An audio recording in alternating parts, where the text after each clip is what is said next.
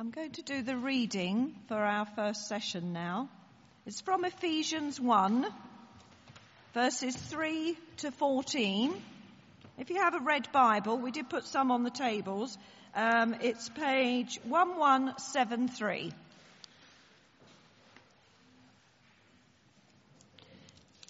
Ephesians 1, verses 3 to 14.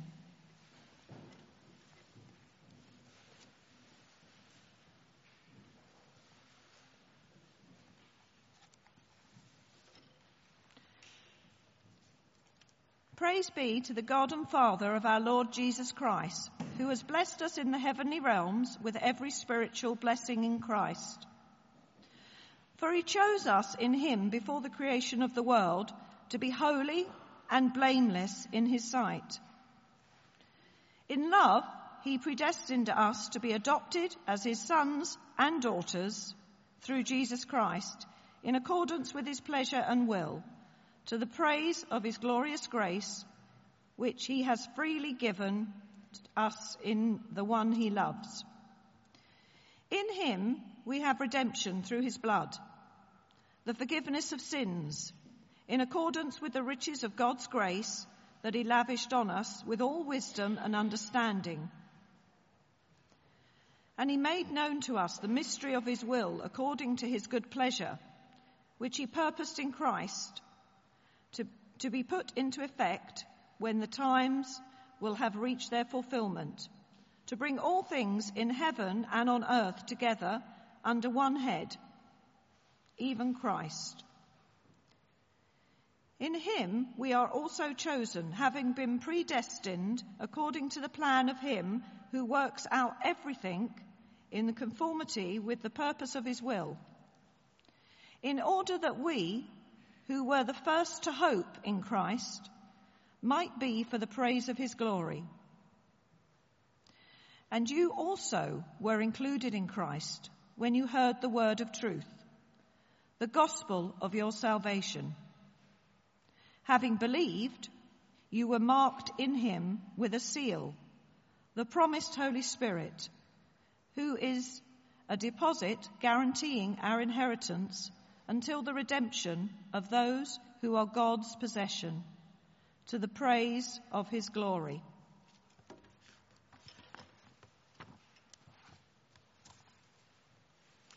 It's a real joy to welcome Helen Thorne here today. Until recently, she was the Director of Training and Mentoring at the London City Mission. But having had a chat with her this morning, she said she's moving on, and I'm sure we'll find out a little bit about that this morning. I personally haven't met Helen before today, although some of you may have met her or even heard her speak before. So I'm going to invite her up here and ask her a few questions as an introduction before she speaks.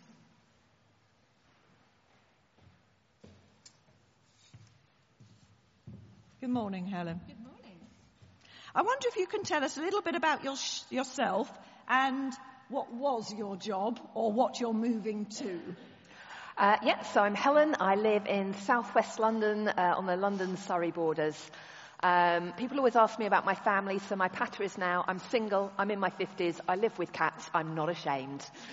I'm genuinely enjoying life. I go to Dundonald Church, which is a church in Wimbledon, Rains Park kind of area. And until recently, yes, I was the Director of Training at London City Mission. And there had the wonderful privilege of training people to be missionaries, whether that's experienced people looking to specialise in mission in London, or whether that was really new Christians who wanted to move into mission. So it was just one of the best jobs in the world, and I'm really, on one level, sad to have left it. But the Lord's been calling me on to a bit more of a patchwork kind of ministry. So I've already started as an advisor for the Women in Ministry track on a master's degree programme for women wanting to get some theological education run by Crosslands Training. And I'm about to start as the Director of Training for Biblical Counselling UK, so training churches across England, across the world, in how to do pastoral care and discipleship in biblical and gentle and wise ways. So a busy lady. I'm not bored, yeah. What would you say is a typical week for you when you were in your job? When I was in my job? Yeah. Well, there's never been such a thing as a typical week. So my old job was I suppose my life is divided into 3 equal parts.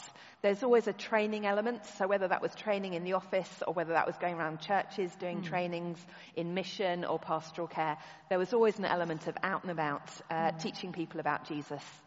About a third of my life is involved in writing books or blogs or things like that. And there's a standing joke, I only ever write on subjects that nobody wants to read about. So I get to write on things like pornography and self-harm and domestic abuse and all those really cheery topics, but really important topics as well, because there are so many women, and men indeed, struggling in those areas. And then there's always just the general management strategy side of things. So when I was at London City Mission and when I'm going to be moving on to these new roles, there's just lots of accounts and risk registers and managing staff and all those highly exciting things that need to be done to make sure an organisation is working well. What would be your typical Saturday? If you weren't here today, what would you be doing? I'd be in another church doing exactly the same thing. Out of the 52 Saturdays in the year, I'm generally speaking in the church between 40 to 45 of those Saturdays. So it's very rare. Saturday's not my day off. Okay. But what would you do on your day off? So my day off would probably be a long lie-in the morning, a fried breakfast of some description, a little bit of slobbing in front of a movie, and then out with friends, probably for a Korean meal or a Thai meal in the evening. I'm slightly addicted to Korean food. And then, just to show you, I am a little bit weird and quirky. Just as the sun goes down, I have my own bat detector. So I can go out with my bat detector. It picks up the frequency of the echolocations. And you can say, oh, look, there's a pipistrelle up there somewhere. Yeah, we've got a bat box on the side of our house. Great. So, yeah. I'll come round with my bat detector. Not alone. Okay, just some quick-fire fun questions. Okay. Just answer what comes into your head. Tea or coffee? Neither. What do you drink? Peppermint tea, maybe. Oh. Sweet or savoury? Savoury. Books or films? Don't make me choose. Spa or gym? Spa. Dresses or jeans? Probably dresses. Strictly Come Dancing or Call the Midwife? Oh.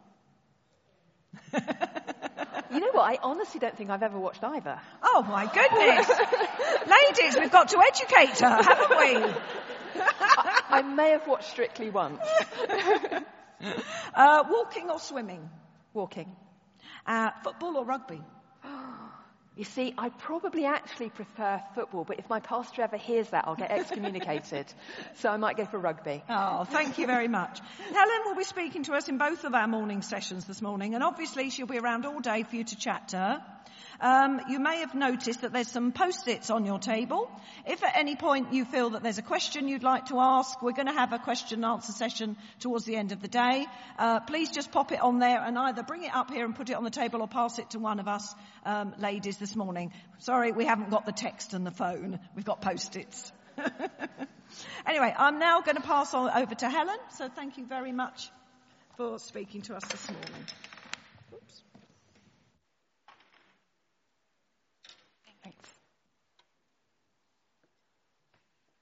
Well, it is an absolute joy, a privilege and a pleasure to be here this morning.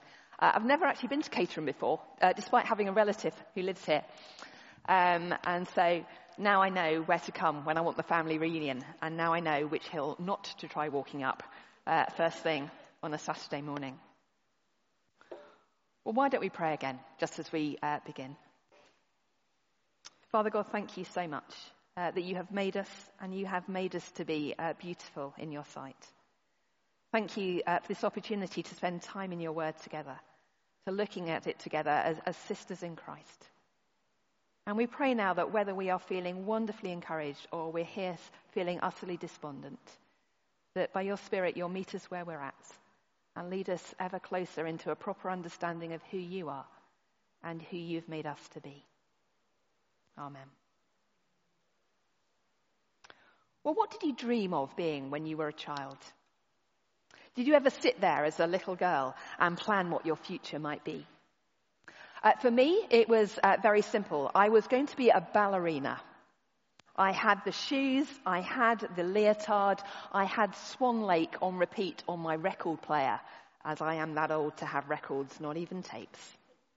I wanted to be dancing across the stage. I wanted to be not just in the chorus, but the dying swan.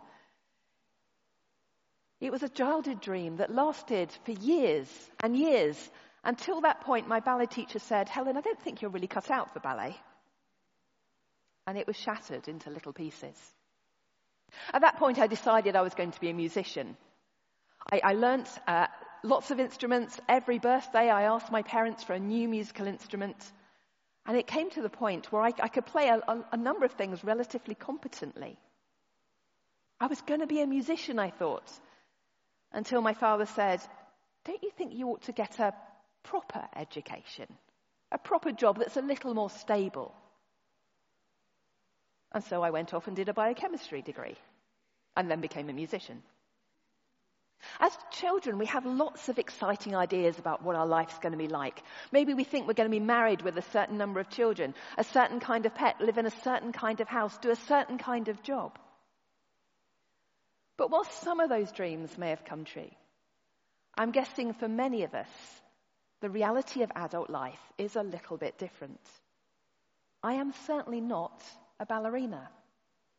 Just for fun, with a friend, I put on my point shoes a few weeks ago, and I can guarantee, without any hesitation, that I would fall and break my neck if I tried to dance on them now. I've settled into an adult life, where my dreams have drifted away, and I am in the reality of getting up each morning and doing the washing and doing the cooking and going to Sainsbury's and trying not to stockpile toilet paper because, quite frankly, there's none left in the shops anyway. I'm getting into the routine of going to work every day, which I love most of the time. The reality of coming home tired. The reality of moving away from wanting those exciting nights out to being thrilled by an exciting night in. It's the reality of bills. The reality of people in pain. The reality of busyness. That is what adult life is about. But maybe still I've got a few dreams. Maybe you do too. Maybe when I quietly sit there, often on New Year's Eve, with a blank sheet of paper going, I wonder, Lord, where you might be leading me in the year ahead. Do you still have those little dreams inside you? I still quite like the idea of having chickens. I still like the idea of actually having a garden that's not a jungle. Sorry, a wildlife garden. No, a jungle. But actually having it nicely presented and growing all my own fruit and vegetables. I live quite near Surbiton, where The Good Life was filmed all those years ago. And there's still a lot of people that pursue that back there. It's an adult dream, one that's maybe a little bit more achievable. Maybe you dream of what you're going to do when you retire. Maybe you dream of how your family is going to be. But how as Christians do we handle those dreams? Do we give in to what social media and says, just become whatever you want to be? Cut anyone out of your life if they're negative about it. Just pursue your dreams no matter what. Or do we go to the other extreme and just settle for life as it is now? Accept that maybe it's a little bit too late to be dreaming the big stuff, to be setting our sights too high. Well, whether your dreams are big or small, the bit of the Bible we're looking at this morning has a wonderful message. Your dreams are nowhere near exciting enough. God has got plans for each of our lives that surpass anything that I can dream of, surpass any career, surpass any family circumstance, even surpass my deep desire for fluffy chickens that will provide me with fresh eggs every morning. God has chosen us and called us for something way more exciting than we could ask or imagine. Now, this isn't a L'Oreal moment. God isn't sitting up in heaven looking down on his children going, wow, they're beautiful. I need to give them this stuff because they're worth it. And with a toss of our hair, we can sit here feeling wonderfully affirmed as women. That's not how it works. We are strugglers. We are sufferers. We are sinners. We're messy and broken human beings. But despite all that mess, despite all that brokenness, despite all that rebellion that might sit in our hearts, God has chosen us and called us to an extraordinary life. Don't be ridiculous, you might be saying in your mind. You're too polite to say it out loud, but maybe you're sitting there going, Helen, if you knew what a muddle my house was in, if you knew what a muddle my family was in, if you knew what a muddle my head and my heart was in, you wouldn't be saying things like that. Or maybe you're sitting there going, if you knew how old I was, if you knew how much pain I was in, if you knew how busy I was, if you knew how hard it was just to keep going day by day, you wouldn't be standing up in front of us saying there's something exciting ahead, that God's called me to something special. Well, if that's where you're at the moment, come with me on a journey.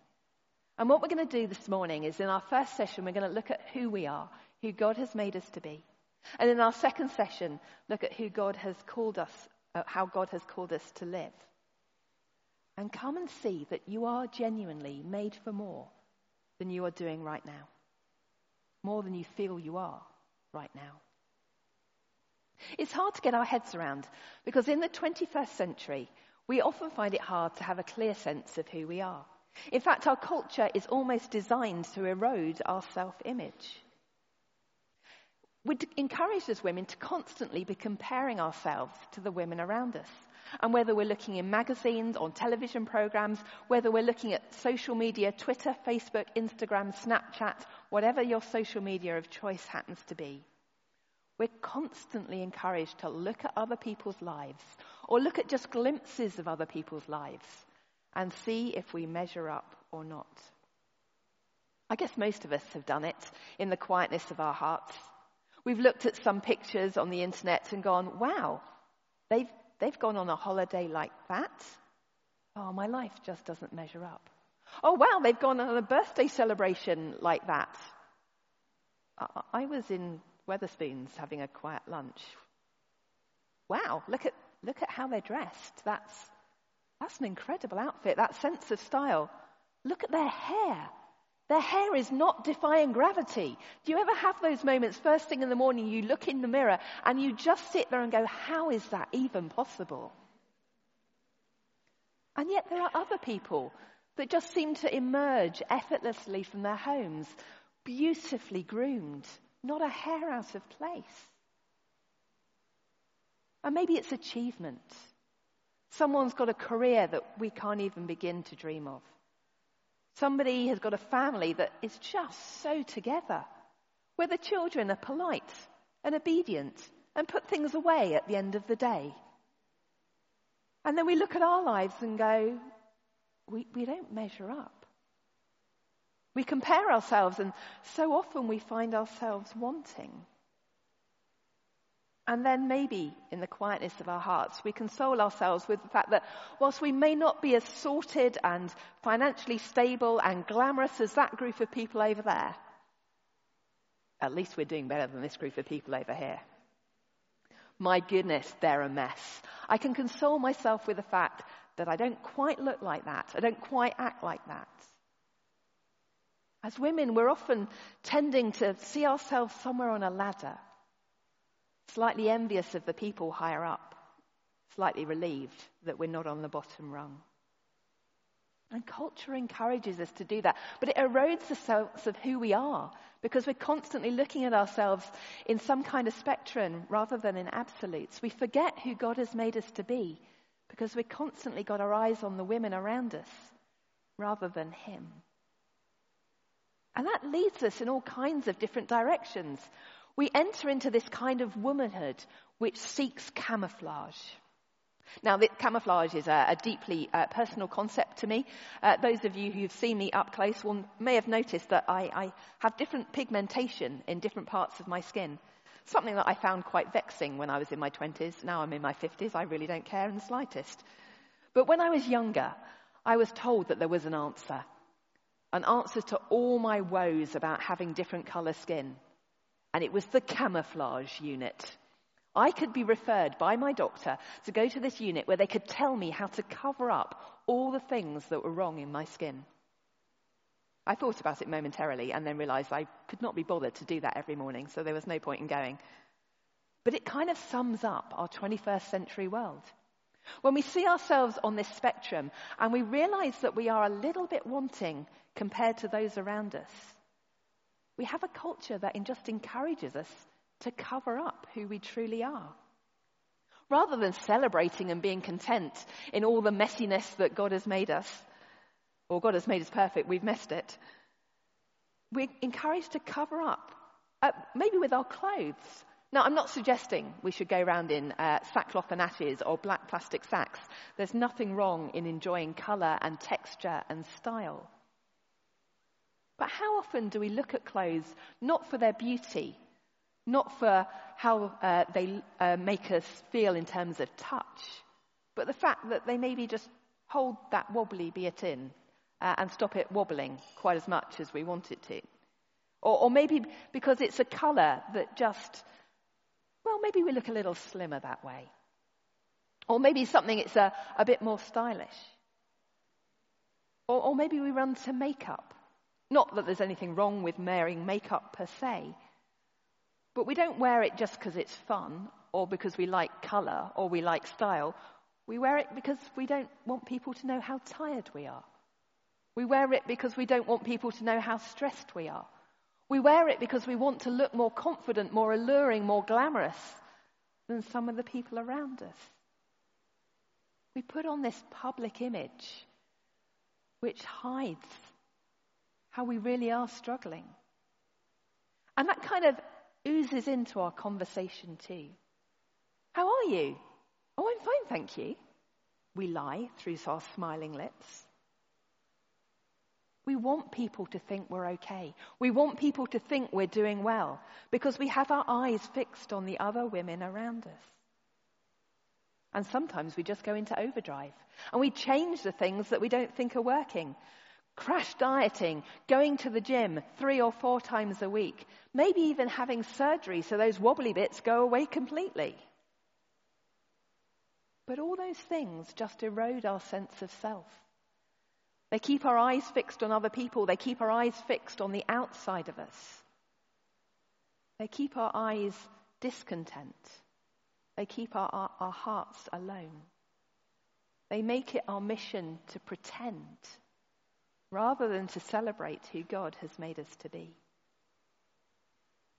But it's not just our culture that can erode our sense of self. It's our painful, painful experiences too. I really don't know anyone in this church very well at all. I've spoken to a few of you just a little bit. But I guarantee, if I were to have a conversation with each and every one of you, you'd have a story to tell. A story from the past, from the present, where things are really painful. A story about the future where you're worried about something that may or may not happen. We live in a broken, fallen world. Horrible things as well as good things crash in on our lives. And they change how we see ourselves. Maybe we have had abuse in the past or are facing abuse in the present. Someone is telling us that we are worthless and useless and good for nothing. And there's part of our brain that's starting to believe that. Maybe there's someone in our life that we have arguments with. And we just feel like we're never good enough for them. And we start to believe that, well, maybe we should just give up. Maybe we shouldn't try anymore. Maybe we just have to accept that we are failures. Maybe, just maybe, we really aren't any good. Maybe we've got fears about the future. I think for me, the biggest fear is, as a single woman whose family have all passed away, is who's going to look after me when I'm old? When I'm 70, when I'm 80, when I'm 90, if God preserves me that long, who will be there? Who will visit? Who will come and change the light bulbs? I occasionally have a little meltdown moment, and I say to my friends around me, I'm going to die alone and I'm going to get eaten by my cats.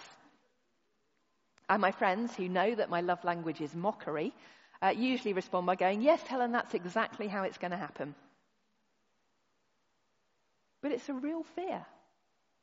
It's a real fear that crashes in on me. Maybe your fears are different. Maybe they're worries about how it's going to be looking after an elderly relative. Maybe it's going to be your own health. How is that going to preserve? How are your children going to turn out? Are they going to walk with the Lord? Are they going to be okay? We all have things that make us question who we are. And when we get that sense of discontent, when we wrestle with our identity and we're not solid, we're not stable, we turn in all kinds of different directions. Sometimes we feel so down about who we are, we feel we need to comfort ourselves. Maybe it's food, maybe it's alcohol, maybe it's shopping, maybe it's pornography, whatever it is for you. We bring these negative things into our lives and use them as comfort. We all know as Christian women, don't we, that on that bad day when we're wobbling, when we feel like life is tumbling down, the best thing to do is to come home, to rest, to pray, to open our Bibles, to text a friend, to get some encouragement from those who would spur us on in our walk with God. But I'm guessing I'm not alone when I say the simple word, hobnobs. How often at the end of a long day do we come back and just eat? Or do we come back at the long day and think, I just need to go online? How often do we comfort shop, retail therapy? It sounds so innocuous, doesn't it? But yet it's just another way of responding to that messy identity and covering up the pain of who we really are. Maybe comfort's not your thing. Maybe you're someone that tries to control the world around you. Maybe it's the diet and the exercise, which in and of themselves aren't wrong, but if they're taken to extremes, well, they can cause even more pain. We feel like we can make ourselves better if we could just be slimmer, if we could just be more toned, if we could just weigh less, if we could look better. Maybe life would be better. Or maybe we try and control others around us. If we could just get those other significant people in the house to put socks in the washing bin, wouldn't life be worth living? Or maybe we try and self-cleanse. Maybe we try and go onto the internet, watch an inspiring video about turning out the clutter from our lives, which again is not necessarily a bad thing. But if we genuinely want our life to be better, if we genuinely want to be living a life where we know that we're made for more, actually turning out last season's socks is not going to make that much difference. We think it'll make us feel better about ourselves, but it doesn't. And we get stuck. We get stuck in this world where we feel low, we feel down on ourselves, and we just console ourselves with little things: comfort, control, cleansing, comparing, camouflaging who we really are. And we might have a smile on our face, but deep inside, either we're looking down on people or we feel like the world is looking down on us. So where do we go? What do we do with that? If we're to genuinely believe we're made for more, we can't keep our eyes stuck there. We can't keep our eyes on what the world is saying or what our painful experiences have shouted at us. Well, in the book of James, it describes the Bible as a mirror. You see, we've all got different places we can look for our identity and our calling. We can look at our experiences, our painful experiences, in a bleak mirror, and we can see the message: you're useless, you're worthless, you're pathetic. Or maybe for a few of us, we can even look in a rose-tinted mirror. One of my old bosses used to have, her children used to have Barbie mirrors. They were pink. I mean, they were deeply, deeply pink. You know, pink mirror with a pink button and a pink brush and a pink comb. And you could press the pink button, probably with a nail that had been painted pink, with Barbie nail polish. And you would get this message: you're beautiful. You're wonderful. You're perfect just the way you are. And it might feel affirming for a little while, but we know it's not true, don't we? We know we're not perfect just the way we are. Every time we hear our mouths open, every time we interact with others, we are confronted with the fact that we're not perfect. So if we know that the rose-tinted mirror of culture isn't right, if we know that the painful experiences bleak mirror isn't right either. Where do we go? Well, James says, look at Scripture. Look at God. Because when we look at that mirror, we will see ourselves as we truly are and begin to see that we are made for something extraordinary. If you've got that passage in Ephesians that was read to us a while ago, do you have that in front of you as we just whiz through some key points that are there? You see, we're not random accidents. We're not just biological anomalies. We're not just products of our culture, of our families, of our experiences. We are children if we are in Christ. And we have a Saviour who blesses us with every spiritual blessing in the heavenly realms. Now, that doesn't mean that we've got everything that we want. We all know that, don't we? Clearly, we look around our lives, we know we don't have everything that we want. But it does mean that we have everything that we need. And it means that in spiritual terms, there is blessing beyond blessing waiting for us when we get to eternal life and perfection that's there. We have glimpses now. We have salvation. We have joy. We have a presence of the Lord. But there's even better to come. You see, we have a generous God who's worthy of our praise. That's why when Paul wrote this bit in Greek, it's one long sentence, all these verses that we've had read to us. He basically just takes this deep breath and he splurges out all these wonderful things about God and wonderful things about human beings. And he shows us that Jesus' work on the cross has implications that are just enormous. I mean, we know this story, don't we? We know how it goes, that sinners like us deserve condemnation, deserve God's wrath. But Jesus lived a perfect life. And in the biggest, most profound swap that's ever taken place in the history of the world, he took the wrath, the punishment that we deserved, so that we could go free and have all the righteousness and all the benefits that he deserved. It's incredible, isn't it?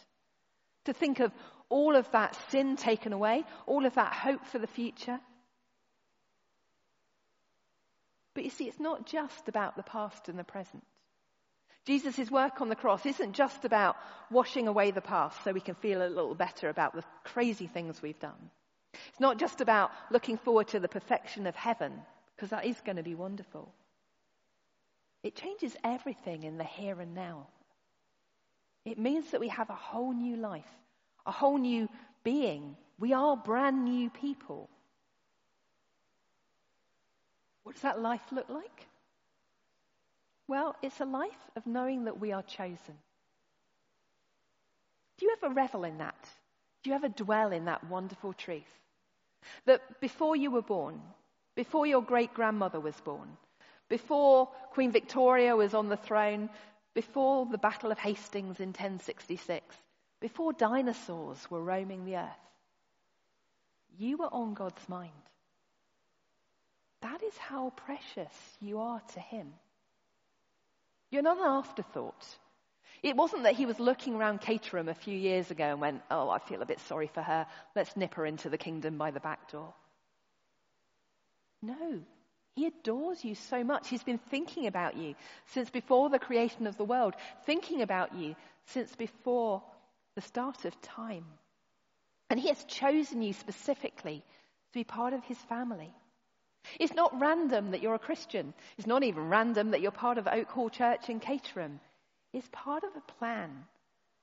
He has handpicked you, not because you deserve it, not because you've particularly impressed him, but he has handpicked you out of love and generosity to bring you into his family. And now you're there. He's handpicked you for a fantastic cause. He's handpicked you for a life of holiness and blamelessness. Whatever else we do with our life, whether that's career or family or a combination of both, the headline is, your job description is to be holy and blameless for the glory of God.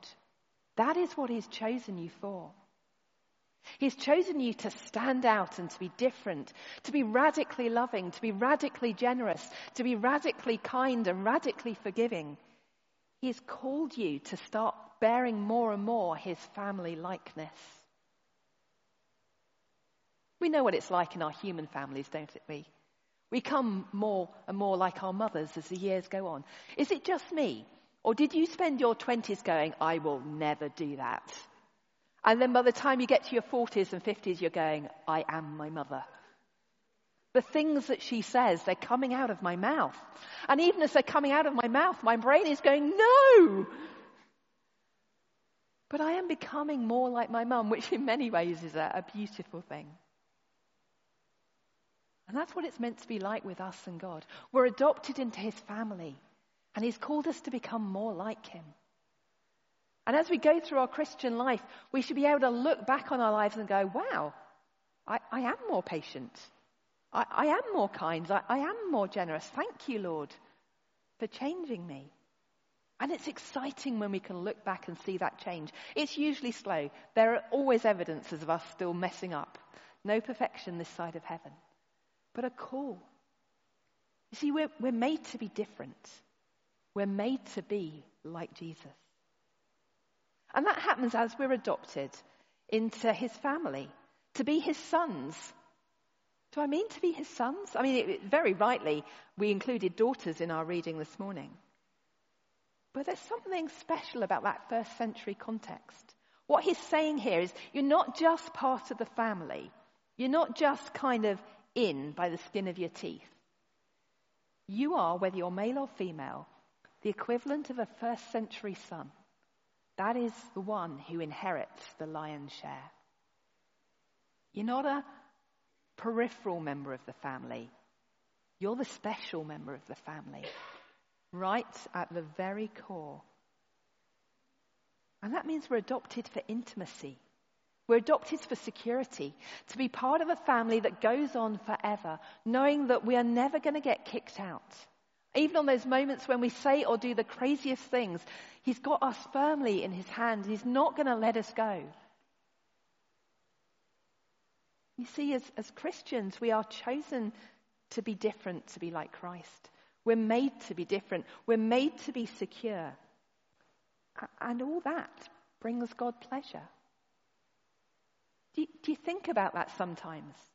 As God saved you, he was in effect smiling. It wasn't an act of desperation, oh dear, I probably ought to do something about the mess over there. It wasn't an act of duty, well, I'm God, so I ought to do the right thing and save a group of people in Caterham. He took pleasure in choosing you. He took pleasure in adopting you. He took pleasure in making it possible to be in your family forever. You make God smile. You're made to be different. You're made to be secure. You're made to bring pleasure. And how does that work? Well, looking at verses 7 to 10, it's by being redeemed. It's God redeeming us that makes him happy. You see, it's meant to be this slave market kind of imagery. Again, we're going back to the first century again, where sadly it would be all too common for human beings to be bought and sold. And it's God saying, you were slaves to sin. You were hopeless and helpless, but I bought you back. I paid an immeasurable cost. Jesus' life is what it took to buy you back. But I did that because I wanted to. I forgave you because I wanted to. And he didn't just squeak in that forgiveness. He lavished us with grace, it says in Ephesians. Everything we could need and more. Do you ever get those moments where you sit there and think, oh, I'm guilty? Do you ever get those moments flicking back to the past going, I can't believe I was that stupid? No, you're forgiven. You're clean. When Jesus died on the cross, he didn't die in agony for everyone except for those women in Caterham that had done something way too irritating. No, he died for all of us. And his death was sufficient for all of us. There is no condemnation for anyone who's in Christ. Not a single little bit. We were made to be different. We were made to be secure. We were made to bring God pleasure. We were made to be clean. And we were made to be part of a family. See what it says in verses 7 to 10? We were united under Christ. We're already part of a united church. These people around you, they're not just your friends, they're not just your acquaintances, they are your sisters. We've even got some brothers. We're united with them too. And we are so closely united because we have the same Father. We're indwelt by the same Spirit, as we'll look at in our second session. We're not finished yet. That unity will grow into eternity. But we're designed to be part of a family. And part of his eternal plan. You see, he's been thinking about these plans, purposed in Christ. This plan, you matter to it. All of us matter to it. It's not that God can't do his work without us, but he's designed it in such a way that he chooses to use us.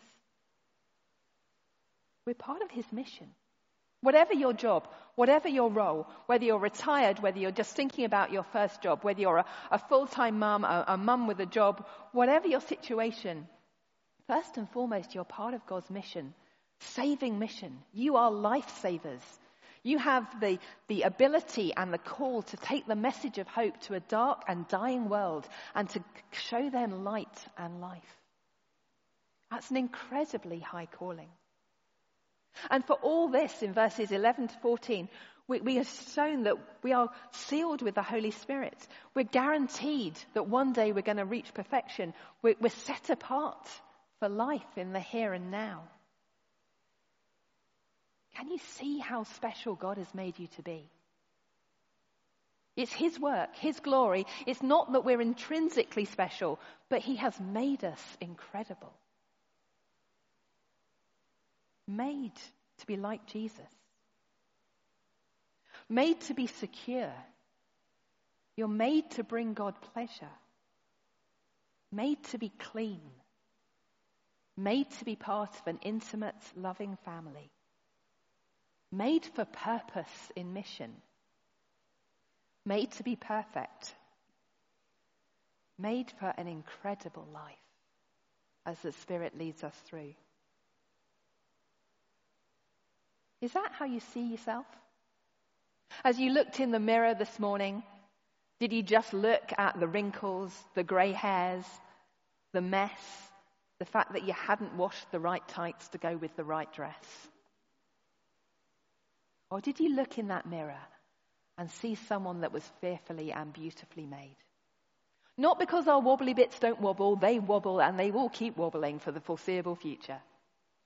Not because we're all supermodels, not because we're all grade A students, not because we all have the career of our dreams, not because our families are all sorted, not because our kitchen is tidy, but because what Christ has done and what he has made us to be. And you know what? If we look in that right mirror, if we see ourselves as God has seen us, as God has made us, then rather than being women who compare and camouflage and change, rather than people that run to comfort and control and cleansing, we can be women who are content, who celebrate and commit ourselves to living wholeheartedly for him. You know, our calling as women is partly at least to look in that mirror and go, I am acceptable because of what Jesus has done. I don't care what the world says. I'm not going to buy into the lies of my past experiences because Christ has said this and he does not lie. I am content in who he has made me to be. Now, that doesn't mean there isn't change that's needed. We'll look at that later. But it's not a change that's driven by shame, a change that's driven by fear, a change that's driven by other people. Because we are content in who God has made us to be. And any subsequent change is just a response to his calling. Part of our calling as women is to celebrate God's work in us and his work through us. It's exciting what God has done in us. I bet if I sat down with each and every one of you, I could find out stories about how God has worked in your life over the years and how he has used you to touch other people for his glory. And we can celebrate that. Because that is way more important than having a kitchen drawer that closes. And when we get that, we can commit ourselves to living wholeheartedly for him. Not divided, not distracted, but women that go for it with a passion. Made for more? Well, we'll look like what that looks like in practice in our next session. But for now, maybe just revel for a moment in who he has made you to be. Secure, Christ-like, bringing him pleasure, clean, part of a family, part of a mission, made to be looking forward to perfection and life. You really are made for more. Let's have a moment of silence and then pray together.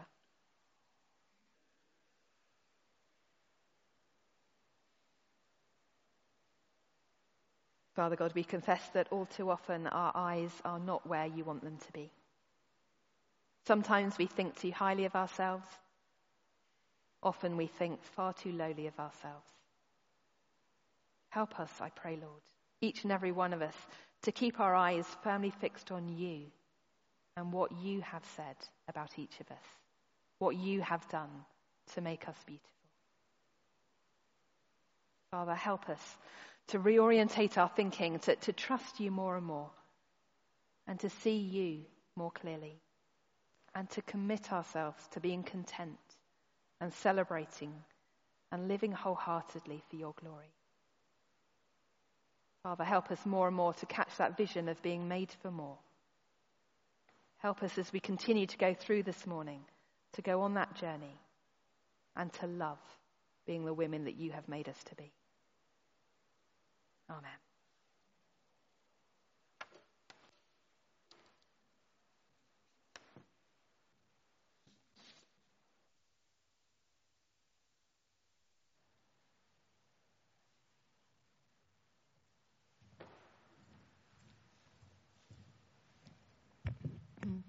Helen, thank you so much for opening up God's word to us in such a real way. I think I felt like you were describing my life quite a lot of that time, but exactly what I needed to hear. Thank you.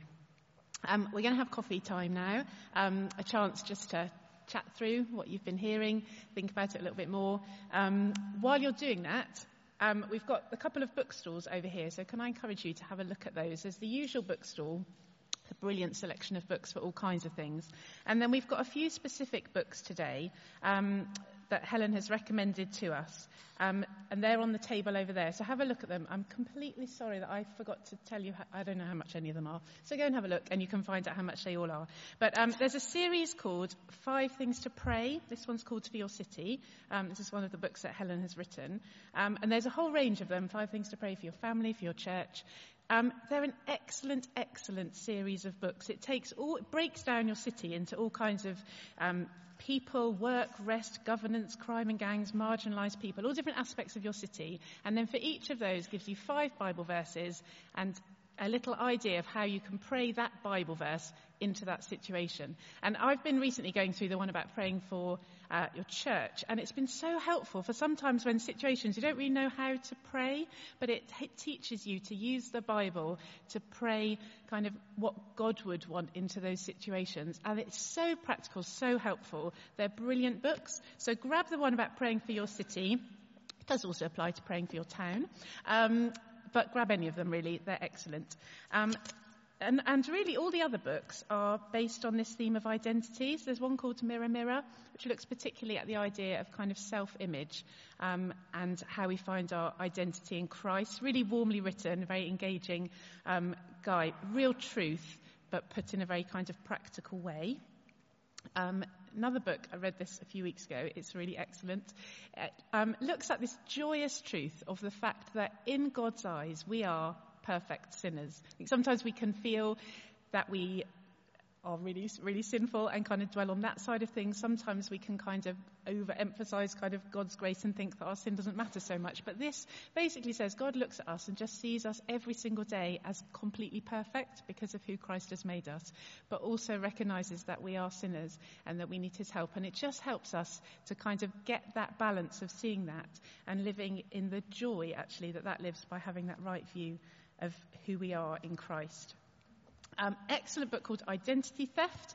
This is, I don't know if I can say this, I feel this is how kind of one of those Loose Women programs would look if it was run by Christians, where it's just a bunch of women having a big chat, all kinds of different personalities, different just coming from different places, but all looking at different aspects of identity. So it's a real sense of it being a kind of a conversation that you might have with a group of friends, but looking at kind of how the world can distort our identity and what Jesus says.